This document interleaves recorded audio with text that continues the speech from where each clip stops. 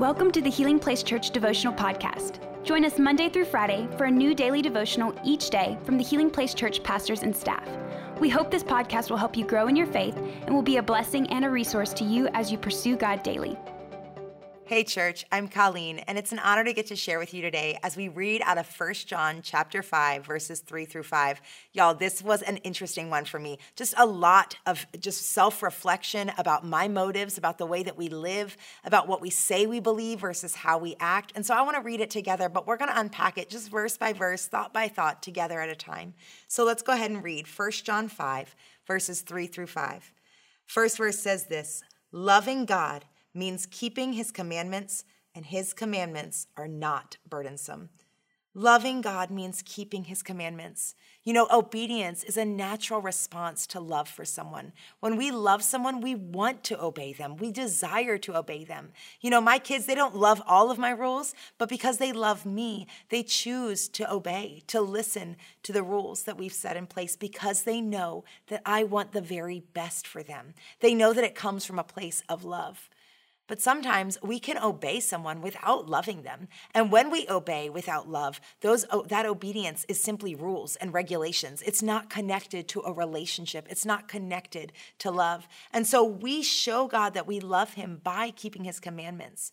Now, people can keep the commandments of God without actually loving God. But out of the overflow of our heart, that is where our obedience comes from.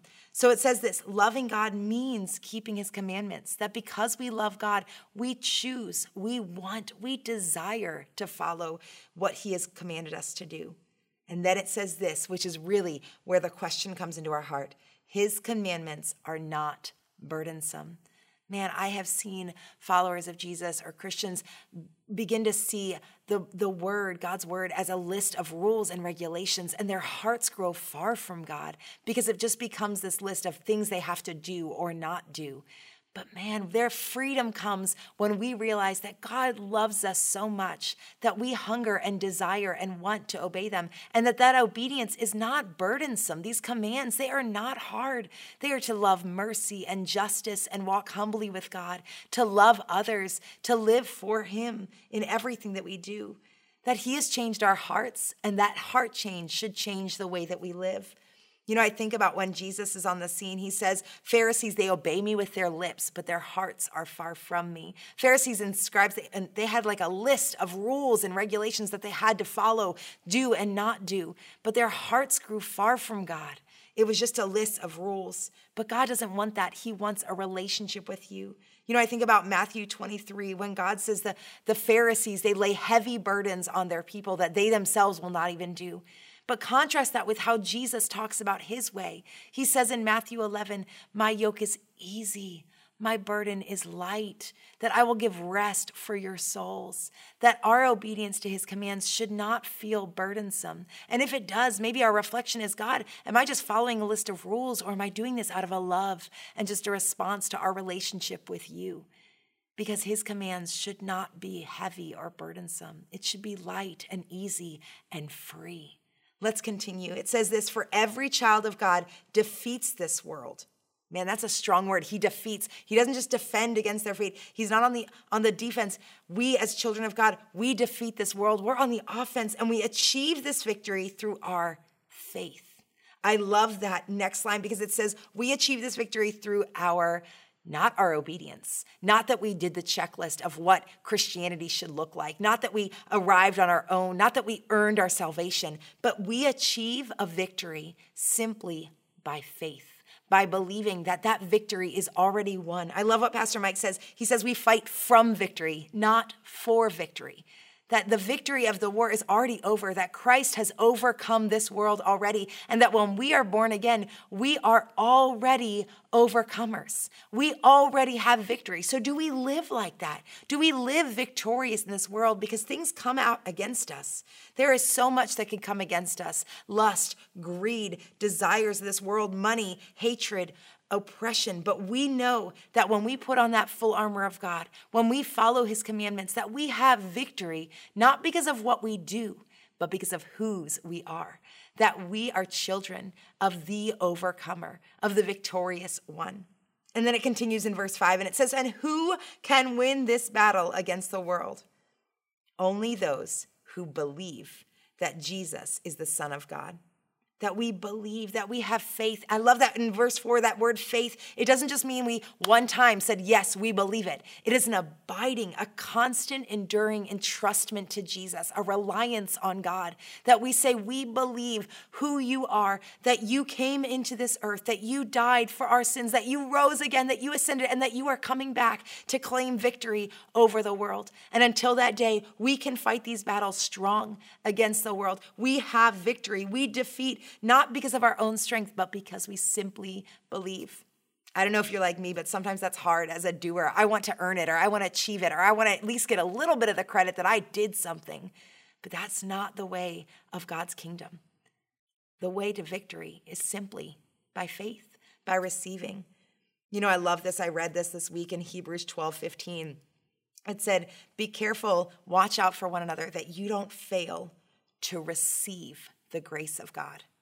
I don't know if you're like me, but sometimes receiving a gift is very hard. I'd rather just give it back, or at least pay them back, or earn it back for them. But God's grace, his mercy, his love is simply a gift that we are called to receive. That his victory is a gift because we receive, because we have faith to trust who he is and what he has already done. Church, can we believe that it is finished, that we already have the victory because he has completed it all? And so that we live victorious in this fallen world, knowing that no matter what comes against us, and there will be trials and tribulations, that's what John says, that take heart because he has overcome the world. You know, I love that. That's what true freedom looks like. So we believe it, but do we live like we believe it? You know, I think about my kids. I set bedtime for my kids, and that's a rule that they follow, and they can choose how they want to see it. They can see it as a burden, as something that they have to do, that they don't want to go to bed, and mom's regulating and ruling them, or they can know that my love for them wants them to rest. Today, choose rest.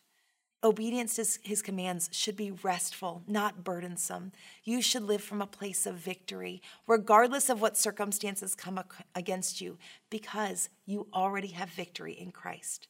You know, I don't know what you're facing today. I don't know the hardships, the trials, the tribulations. Some of you are fighting very heavy battles, but take heart that you have a victorious Savior, that you have one who says that there is hope beyond this world, that maybe the circumstances won't change, but you can have peace right in the middle of your circumstances. You can have victory right where you are simply by having faith in Christ.